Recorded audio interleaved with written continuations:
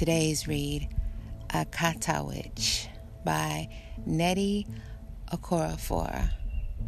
Prologue, The Candle. I've always been fascinated by candles. Looking into the flame calms me down. Here in Nigeria, PHC is always taking the light, so I keep candles in my room just in case.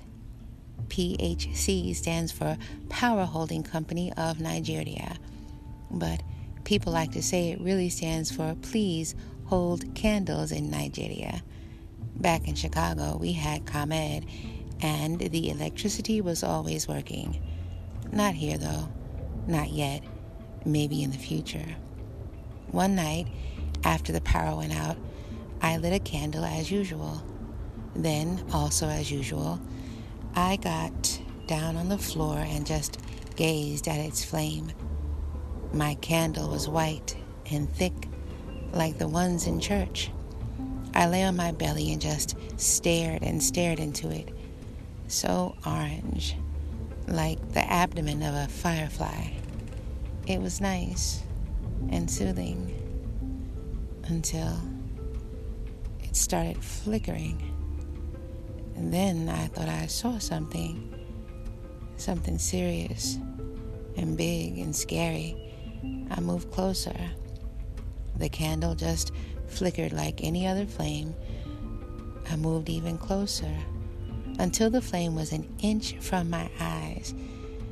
I could see something. I moved closer still. I was almost there. I was just starting to understand what I saw when the flame kissed something above my head. Then the smell hit me and the room was suddenly bright yellow orange. My hair was on fire. I screamed and smacked my head as hard as I could. My burning hair singed my hand. Next thing I knew, my mother was there. She tore off her wrapper and threw it over my head. The electricity suddenly came back on. My brothers ran in, then my father. The room smelled awful. My hair was half gone, and my hands were tender. That night, my mother cut my hair.